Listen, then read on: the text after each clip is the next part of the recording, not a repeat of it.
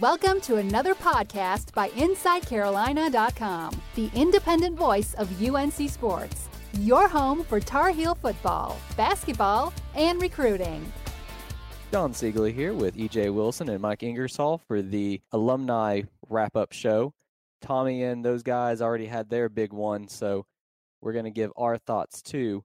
And to start this one off, though, I wanted to talk about the state game just super briefly. EJ, we'll start with you on this one. Carolina hung tight with State for a while. Ultimately, I guess if you're going to take a moral victory, they covered the spread. So there was that.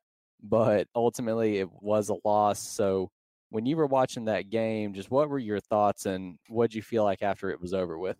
Watching that game, initially when they came out, the way they were playing, it was just good to see them come out and play that hard and see that this game really did mean that much to them. And I think what you kind of saw as the game go on has really been the story of our whole season, the fact that we do have a lot of injuries and we don't have a lot of depth. Yes, we showed that we can play with them. We still do have talent on the field, but when those guys are playing so many plays and they don't really have guys to come in and give them breathers, I mean, that kind of takes a toll. And you saw that during that game. I think that we played a really good game against them. I think we played them tough. I think that we came in and I think we initiated the physicality, and I think that's shown throughout the game. I mean, so I'm really proud of what they did. I'm proud of how they wrapped up the season. Would have been better to get a W against the rivals, of course, but I still like what I saw in the game against NC State. I think like you said, they just got wore out at the end. And then, Mike, what were your thoughts on the game? Yeah, they just ran out of gas at the end, but I mean they showed a lot of fight. I mean that game was a microcosm of the season. They played pretty well on the front end and then just ran out of juice. And that's what's going to happen when you got, you're fielding a roster full of guys that would normally be backups. Now I don't say that to disparage the guys that were playing at all. We saw marked improvement in our depth chart this year, and it's something I've been harping on. Just trying to find a silver lining in all this. And I don't think it's something you got to try that hard to see. Moving forward next year and the year after and all that, those guys all now have game reps. And like I've said, every single week we've been doing this podcast this season, the only thing that gets you better is game reps. And I understand the frustration of the fan base. I mean, we've got it too. I mean, how many years are we going to sit here and say, well, it didn't go our way this year, but, next year we got some pieces coming back and we're going to be pretty good next year. It's kind of like, how long do Tar Heel football fans and alumni have to wait, until we finally break through that ceiling? I think it's going to happen much sooner than it will later. I think it's going to happen, next year. And we already saw a glimpse of it. We already got to the ACC championship game, and who knows if we would have won that if that onside kick goes our way. So, all that built up to being able to have a season where there's a lot more success embedded in our failures than people at a 30,000-foot glimpse can see. If you look more closely at what we did this year, again, we proved our depth chart. Our depth chart got game experience and game reps, and they're going to be better players for that. But we also were able to get a glimpse at the next two quarterbacks we have, at least in terms of seniority, the older ones, with Chaz Surratt and Nathan Elliott. And both of those guys played well when they were called upon. Nate was obviously a welcome surprise, and I don't think his performances, the good ones at least, were of any surprise to him or anybody in that building. He wouldn't have been called upon to play if he couldn't play. But for the fan base and for us on the outside looking in, that was a positive. Anthony Ratliff-Williams, or Anthony Ratliff, is a positive. Again, a kid. And I don't know if I've mentioned this before, but he's a kid that I actually helped coach at Butler High School when he was our backup quarterback. Riley Ferguson, the quarterback from Memphis now. Riley was our starter back then. Anthony was our backup. And he's a great kid. He's got a good head on his shoulders. He's nice. He's humble. He treats people with respect. He works his butt off. And all that stuff finally culminated in the second half of this season into really solid performances and obviously a first-team all-conference nod as a return specialist, which was fantastic. And we'll have Tom Sheldon back in the punting game, so our special teams is going to be significantly better. What we have to improve upon is the linebacking core, and that was decimated by injuries this year, and we saw that, rear its ugly head, finally, catch up with us there in the state game with the back-to-back was a 48-yard and a 54-yard run was the first one, and a 48-yard run was the second, for touchdowns that kind of just blew the game open at that point. But we got Jonathan Smith some experience, and we got some younger guys experience there too, and we're going to be okay. And I think that is what you need to take away from this season. There was significantly more success to talk about than the scoreboard or the box score or the overall record would tell you. Well, and I think that's a good way to segue into just the thoughts on the season as a whole. I mean, let's not try to, put too much lipstick on the pig, though. I mean, the season as itself was not what anybody expected or wanted, and the players and the staff. 3-9 is horrible. 3-9 sucks. Yeah. But to that point, I mean, I know the fans are disappointed, but the players and the staff are the most disappointed. I mean, no one puts in as much work as the guys actually there on the field. But to start with the defense, and as you said, Mike, I mean, I think that there was some progress made on that side. But EJ, with you, being the former defensive player, what were your takeaways from the defense as a whole? And then give us one positive aspect that you saw, and then one aspect that you think needs to improve upon for next season. On the defense as a whole, I think that we showed a lot of fight. I mean, like we've been talking a lot. We've been doing these podcasts all season, and the first thing we started off was really challenging this team to really see if are they going to come out and play physical, or are they just going to come out there and pound on their chest. And that kind of changed. Like you saw in more games as the season went along, they progressed. It kind of didn't matter who they lost. They kind of progressed. No, they were on a good defense. No, I think they still were a below average defense. But like you say, we have to find the light in this situation. And the light in this situation is that we got a lot of guys who probably wouldn't have got those reps this year, who got some game time, who got to really see what it takes to really prepare like a starter and play like a starter. So next year, when everyone's healthy, when everyone gets another spring under their belt, they get a summer conditioning under their belt, I think we're going to come back and we're going to be stronger. We got some good play out of our defensive linemen, especially Malik Carney and Simon Fox, who I've been kind of talking about all year. I mean, these guys had strong seasons, and I think that added with the guys that we got coming back, just a whole stronger group, a team that I think that developed some leadership this year on defense. Yeah, we're losing a lot of important players, but we also have the younger players who've gotten better. So just as a whole, I think that you saw progression, and that's really what you want to see. I mean, they weren't good, no, but we saw progression. The one positive thing I think I will see that I saw from them is the fact that they did fight. A lot of the games, they never really looked like they gave up. Maybe in a couple games, but overall, I think they fought to the end and they did the best that they could. One thing that I really think needs to be addressed in the offseason, though, is the run. You have to stop the run. When I was at UNC and we were playing 2009, my senior year, what we took pride in was the fact that we were a top 5 rushing defense all season. And that's really where it starts. It doesn't matter. Yeah, you have athletes that can rush the passer, but if teams can run the ball down your throat, if they can run the ball when they want to, when they have to, when they need to, then you're not going to be able to get those pass rushers on the field because they're just going to keep running the ball. So I think that should be the number one priority going into the offseason. Then we'll get into some tactical questions later on. But, Mike, to switch it to you then on the offense, I especially wanted to get your take on this because Carolina's offensive line, early on, they were not playing up to their standards, but they kind of came together. But Carolina is losing, I think, 4 of the starters are seniors. So the offensive line next year is going to be a rebuild job. So talk about what you saw on the offensive side, and then same thing, what was one kind of positive takeaway, and then one thing that you think is something key that needs to be improved on. Well, let me go ahead and just address what EJ just said in terms of the run game. I mean, I completely agree with that. And what's extremely disappointing is that it looks like there's been a now 2-season-long hangover from the Baylor game, and that's extremely unfortunate. EJ just mentioned, what's going to happen if you can't stop the run? You can't get your pass rushers on the field and all that. What's it going to look like? Teams are going to do whatever they want to. Yeah, teams are going to do what Baylor did and just run the ball, 4 downs, never punt, and score 40 some odd points. I mean, that's what's going to happen. But, transitioning over here to the offense, good things that I saw on the offensive line. We'll start the offensive line, my bread and butter. J.J. McCargo played well when he was asked to, got a lot of snaps, got game reps. And again, game reps get you better, but it doesn't show itself more at any other position than it does on the offensive line. That's where game reps make you better. And you see the biggest improvement that's actually measurable. It's tangible. You can see it. You can feel it. You watch it on film. You see it in their production, the way they grade out, moving forward, their players' confidence levels.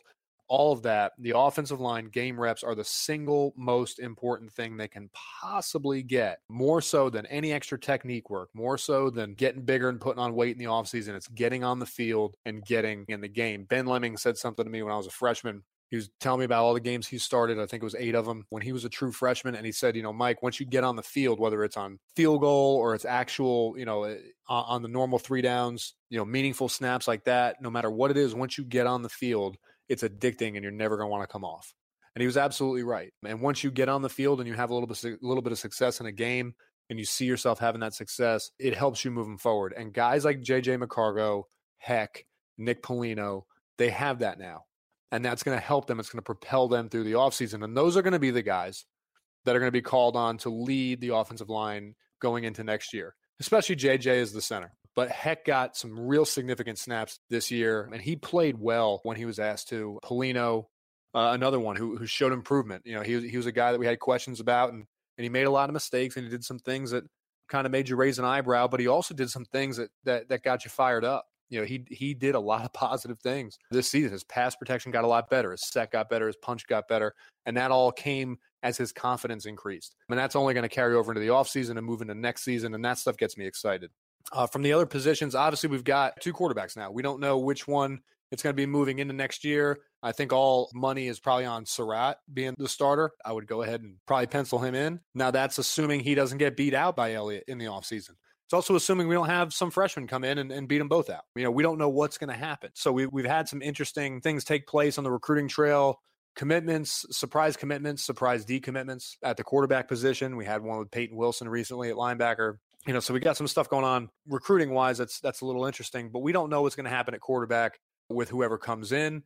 Assuming everything plays out the way it should, I would go ahead and expect Chaz to be the starter going into next year. And he did a lot of good things too. He did some boneheaded stuff. He did stuff that you would expect a first-year starter to do, a guy who was just trying too hard to make plays, thinking he had to put it all on his shoulders based on what he had around him, based on the struggles we were having offensively all season. I can understand that. Kid's a playmaker. He was Gatorade Player of the Year. He's an athlete. He's a competitor. He's used to being the best player on the field. Guys are going to do stuff like that. So, obviously I'm thinking about the over-the-head basketball pass, the long snap warm-up that he threw from the pocket for an interception. What was that, against Louisville? Is that when that was? You think about that kind of stuff. That sort of stuff comes to mind. But he did a lot of positive things and did well. Receiving core, Anthony Ratliff. He was the bright spot. I was worried about Anthony after the first couple of games. Cal, he dropped a wide-open touchdown in the end zone. Louisville, he had a couple of mistakes. But, again, second half of the season, he kind of put all that stuff away. They needed him to be a leader. They needed him to produce. They needed him to kind of set the tone on offense, and he did that. He took that on himself, and that's the kind of kid that Anthony is. I think the fans are in for a real treat watching his career develop here. I think he's going to be a really special player for us. He's going to be a very reliable, consistent player for us, and that may be more important than any flash-in-the-pan player we could have is some consistency and some leadership. And running back, we have Michael Carter, and we've got Jordan Brown coming back too. We got 2 running backs that are really good. They're really shifty. They're really athletic, and they're going to do some special things here. We are loaded with talent, and that's one thing that we need to be keeping in the front of our minds is that this team is loaded with talent. There is a lot to be excited about in Chapel Hill. Coach Fedora has done a very good job of recruiting. He's got to fix some holes. We do have some holes, obviously, you mentioned on the offensive line, losing a lot of seniors, but Coach Cap has done a great job with those backups. Again, I've preached it all year. You want to know how good your coaching staff is? Look at how good your backups are. Look at how they're performing. And they performed better than expected. It didn't show up in the win column. And sometimes it didn't show up maybe in how they were grading out on Sundays when they got their film review back. But there was improvement there. And the coaching staff has done a really good job of making sure everybody behind the starters was ready to play. And when they came in, there wasn't a terrible amount of drop-off. So that's my positives on offense. Specifically at positions, you got Heck, Polino, McCargo, offensive line. Quarterback, obviously, is Chaz and Nathan Elliott. Receiver, Anthony Ratliff. I don't think there's any question about that. And at running back, obviously, Jordan Brown, Michael Carter. I think we got some really good things going on, guys. All right, we're going to take our first commercial break. And when we come back, going to talk some potential tactical evaluations with you guys. So stay tuned for that.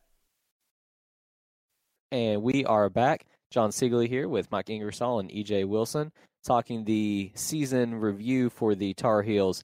And guys, we talked about kind of the players themselves during the first half of this podcast. And I wanted to get your thoughts on some of the tactics that you saw out of the team this year. I think on the defensive side, it's a little bit more of an interesting conversation because Carolina had a brand new defensive staff, and the scheme itself was very drastically different from what we saw under Gene Chizik.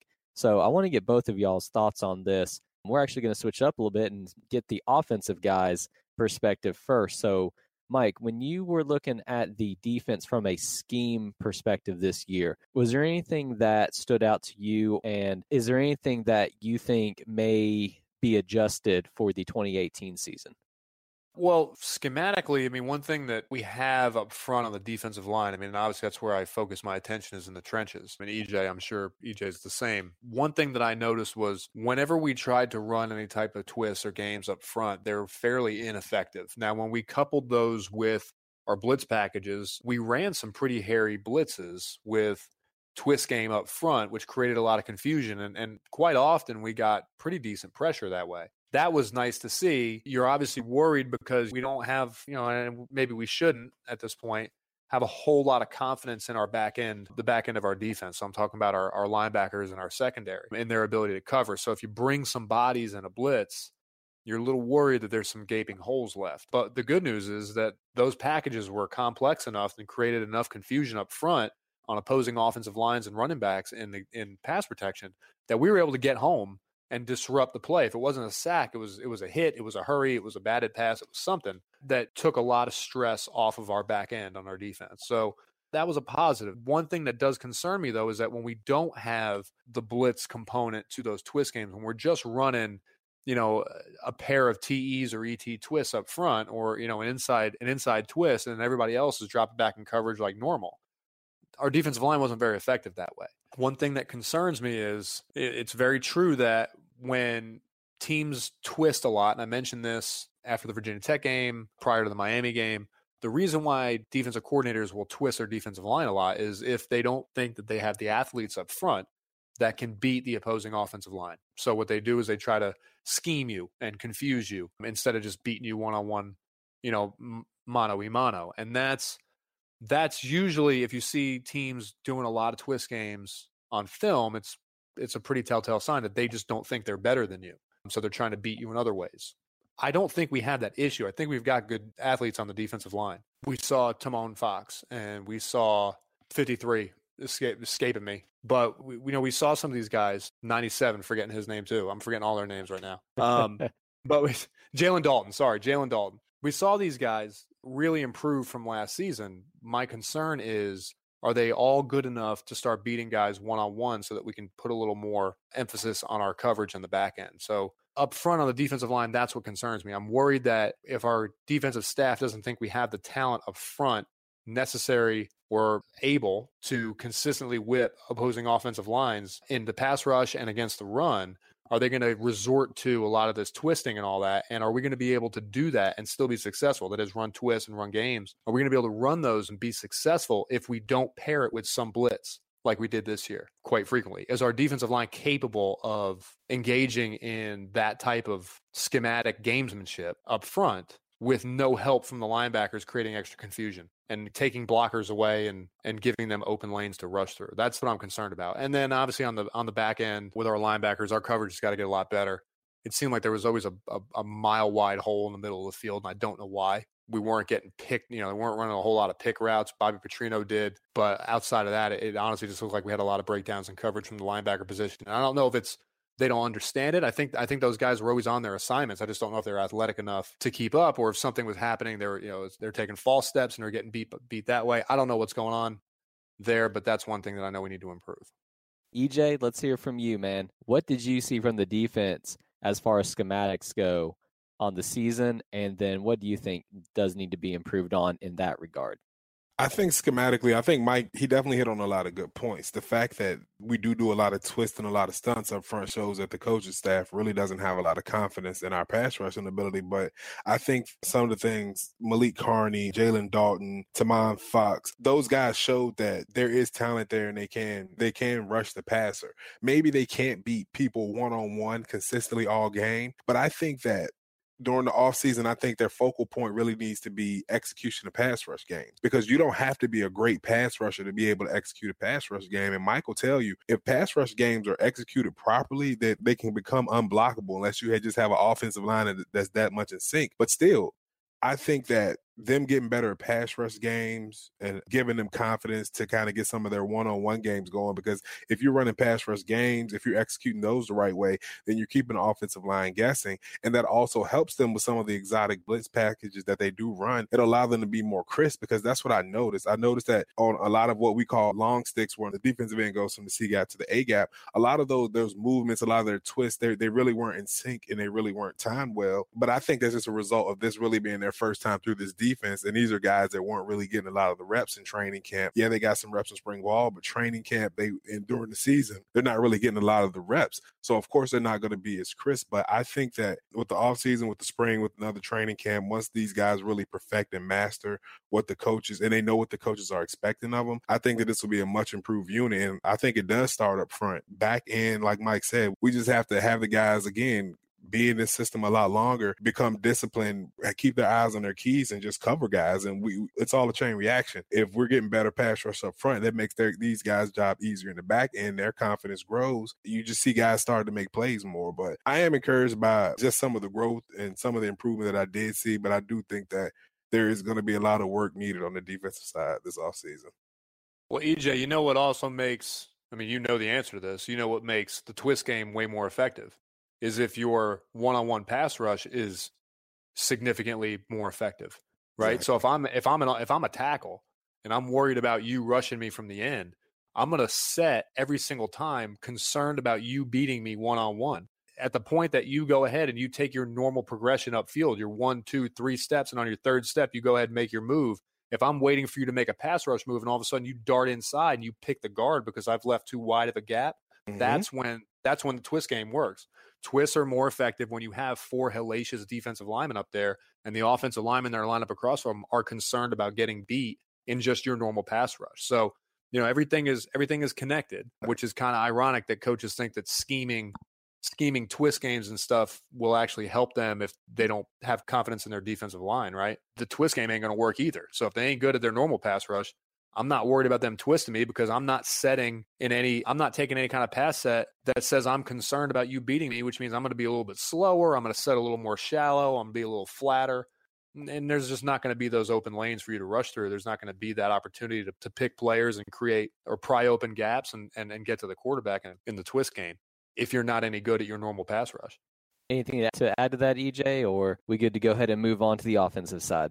Oh, yeah, we can go ahead and go to the offense. I agree with him 100%. He's exactly right. All right. So then we'll go ahead and talk on the offensive side now. I think if there was any specific area where Carolina fans probably felt the most disappointment, it was on offense this year. And, I think if you got Coach Fedora and asked him if he thought the offense performed, he would probably say no, just given the struggle on that side of the ball. So, Mike, I know you've heard it, you've seen it. A lot of the fans are upset about the OC3 and, Coach Cap and whatever's going on with him and Heckendorf and who calls plays. Comment on that to start with, and then go ahead and talk about what you saw maybe that the offense was trying to do this past season and just was not able to get it done. What I'll say in terms of the OC3 thing is, first off, I've never been in a position where I had to call plays myself. I never had that. I haven't had that responsibility in my brief coaching career. So I don't know the pressure that comes with that. I don't know, I don't know everything that goes into that. What I do know is from a player standpoint, I could care less who's giving me the plays. As long as they're on the same page and they're operating off the same game plan, it doesn't really matter who's calling the plays. So what I'll tell the fans that think they've found the reason why we weren't successful this season, and that reason is because we had multiple people calling plays, you need to go ahead and get off of that. There's been plenty of coaching staffs that have used more than 2 people, or more than 1 person at least, to call plays. They just didn't advertise it. It wasn't known to the fan base, but I promise you it happens all the time. If you think Nick Saban doesn't have defensive input in what's happening down there in Alabama, right, and he's allowing every defensive call to come through his coordinator, you're out of your mind. If you think that's how Butch Davis was running his defense, you're out of your mind. They may not be the ones signaling the plays into the defense, but they certainly have input in game. Same on offense. You're nuts if you think that Chip Kelly or Brian Kelly is handing over the reins to whoever he has as his titled offensive coordinator. I mean, you're nuts. They may not advertise that there's more than one person calling plays, that there's more, there's more than one cook in the kitchen, but I promise you that's what's going on. So let's get off of that. That's not the reason we struggled on offense. The reason we struggled on offense was inexperience. We had guys that came in that haven't run this offense before. It's a very complex offense if you haven't run it. When you have run it and you got experienced guys, it hums like a well-oiled machine. You saw that with Trubisky and Switzer and Hollins and Bug, Quinshaw Davis. They had experience. Marquise, when he was running the offense, these guys had experience in the offense. We ran it well. TJ Logan, Hood, all those guys, offense looked good because they had experience in it. They knew what to expect. They understood the game plan. When you have new players, new faces, and you got a whole roster full of them, there's just going to be gaps. There's going to be lag, and there's going to be a learning curve, and you're going to see that. There's going to be growing pains on Saturdays or Thursdays or Tuesdays or Fridays or whenever the hell we play football games now. There's going to be learning curves and growing pains, and it's going to be difficult to watch sometimes, and it's going to be ineffective. What I was really surprised about was early in the season, so I'm talking Cal, Louisville, obviously ODU, we were putting up 30-something points a game, and I don't know what happened because I was concerned. I thought our offense was going to look the way it did here at the end of the year. I thought it was going to look like that from the start, and it didn't. And all of a sudden, I thought, okay, we might win 6, 7, sneak in 8 games this year if our offense can put up points like this. If we're putting up 30 points right now, and at the time we had, Brandon Harris, who hadn't ran this offense before, and Chaz Surratt, who hadn't run this offense before, we had them at quarterback, and we were still putting up points. Jordan Brown and Michael Carter, who Jordan hasn't had a ton of snaps, and Mike's a freshman at running back. And our offensive line was a patchwork offensive line. And we were putting up 30 points a game. I knew the defense would come around at some point. And I looked at it like, well, maybe we actually can outscore people. Maybe it really is the system. What ended up happening and evolving throughout the season was, kind of a case study of people can talk about, system players. You hear it in the draft all the time, system quarterbacks, right? There's not a whole lot of truth to that. Players got to go out and play. Players got to perform. Players got to put points on the board. And the way you do that is through experience. And because we didn't have a whole lot of experience, we started tapering off towards the end of the year, second half of the season. We started faltering. It wasn't the system. The system's in place. We know the system itself works. What you got was proof and evidence that the system requires players. One thing that my high school coaches always told us, and I didn't understand it until I got to the higher levels of football, Jimmys and Joes are better than X's and O's any day of the week. You'd rather have really, really, really, really, really good players than a really, really, really, really, really good scheme.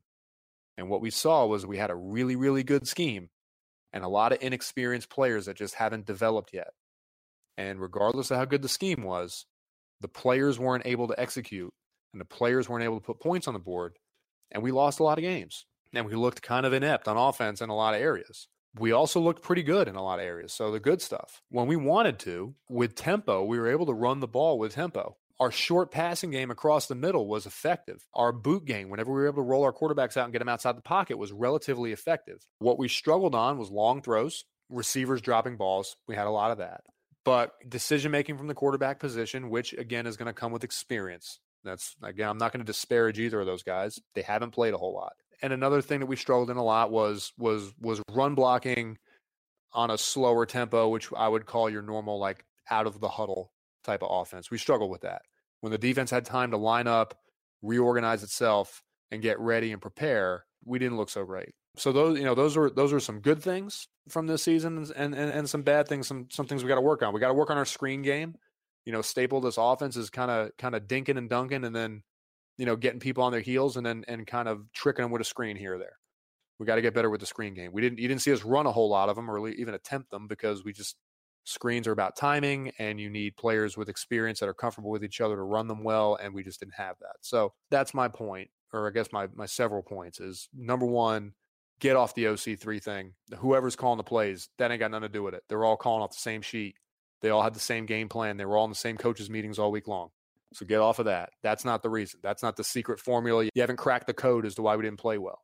The reason we didn't play well is point number 2, inexperience. Point number 3, Jimmys and Joes are better than X's and O's. listen, man, you can have the best scheme in the world, the best system in the world. Don't buy all the hype in the draft when you hear about system quarterbacks and they can't be a good quarterback in the league and they can't do this, they can't do that. Players play. And if a player can put up points, he can put up points. A winner is a winner. And we've got winners on this roster. They just need to develop. They need experience. So that's my 25 cents. EJ, one thing I wanted to ask you about, actually, and I've been meaning to bring this up and I keep on forgetting. When you're talking about Fedora's scheme, and like Mike said, I mean, it's designed to be a certain way, that up-tempo, put the opposing defense on their heels and, kind of make those quick strikes. You've seen it a lot from, again, a fan criticism, is that there's kind of this sense that with that style of offense, Carolina's not going to be able to really field a top-tier defense. But what is your take on that? I think that it does put your defense at a disadvantage, but I think that if your scheme is good on defense, and like Mike said, if you have the right players in that scheme, if you have talent, then the defense is going to play well anyway. But I think they can only play well to a certain extent. I don't think that they're going to go out here, and you can expect that defense to go out here and shut out quality competition if they're on the field for so long. If your offense is going down the field and they only have the ball for 1, 2, 3, maybe 2-3 minutes at a time maximum on a drive, yeah, that's going to affect you. Whether you're getting 3 and outs or not, you're still on the field a lot. But if you have a lot of depth on defense and you have players that you can rotate in and out, if your strength and conditioning program is where it needs to be and you can get these guys in shape and you can get the guys disciplined, I do think that you can have that, but that comes with experience too. That also comes with experience. So I think that the best type of defense is going to respond the best to having that type of offense and really be a really, really good defense, like a really top tier defense. I think that's going to be a team that, with people who've been in the program and been in that system for 2 or 3 seasons already and know what to expect, and they know how to get their bodies ready, and they know exactly what they need to do to be ready to be a top tier defense on Saturday. So yes, to answer the question, I personally wouldn't prefer to play with the offense like that. I think that I'd rather play with the offense that's going to run the ball, kind of chew up some of that clock so we can be fresher. But also, I mean, if the offense is scoring and they're in a groove, we understand that we got to do what we have to do. But I do think it could happen, but I think it's going to take some experienced players in that defense and depth to pull it off. And you brought up strength and conditioning there, EJ, and we'll go ahead and end on this segment. I mean, Carolina was not struck by the injury bug. Carolina got struck by the injury pack of piranhas this season. I mean, I have never seen this level of just guys go down. So when you're talking about strength and conditioning, since you guys have been through a college program, what is your take on that? Was the injuries that Carolina suffered this year indicative at all of the strength and conditioning program, or is it just sometimes random luck? And EJ, start with you for this one. I think everything that happens during the football season is almost directly related to strength and conditioning, and specifically the injury bug. So my first couple seasons at Carolina, we got struck by the injury bug every season. You were noticing some of our best players were always getting hurt. So our strength coach took it upon himself to go ask people, see people, why is this happening? So once he switched up the way we trained during the season, we didn't train to maintain our bodies. We trained to get stronger during the season. Like, we noticed that we would be stronger in the second half of the season and be in better shape in the second half of the season than we were in the beginning, is because we're constantly keeping our bodies at peak performance. We're constantly doing yoga. We're constantly stretching. We're constantly doing flexibility exercises. We're constantly doing explosive movements. Nothing is too strenuous on the body, but it's enough to keep yourself limber and to make sure that you're healthy and your body's not on a decline during the season. You're actually getting stronger and getting better and getting in better shape. So I do think some of it's hard luck and some of it is strength and conditioning. And then Mike, same question to you. Yeah, I mean, I can't comment on the strength and conditioning program because I'm not a part of it. I can't comment on a lose program specifically. What I can do is what EJ did and speak in generalities, and that's, if you've got a ton of injuries, at some point it is traceable back to the strength and conditioning program. There are exceptions to the rule, and there is such a thing as an injury bug. I've never seen one to the extent that we had it this year. It was mind-blowing, and it was so egregious that you wonder if it is in any way attributable to the strength and conditioning program. And I say that as in, I don't see how it could possibly be linked to the strength and conditioning program when it's to the extent that we had it. It looked like a freak thing.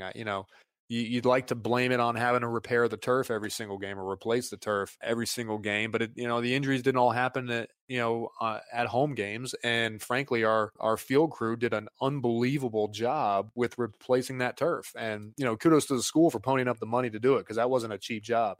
And the guys that had to do it worked tirelessly the whole night before a home game replacing that turf. I mean, UNC turf did a great job. I mean, good job, guys. If you're listening, the field looked phenomenal all year long. So I don't know. I mean, if you have 3 or 4 guys get hurt and it seems like the same kind of injury, like an overuse injury, then yeah, that's usually attributable to the strength and conditioning program. You have a spell of ACL tears.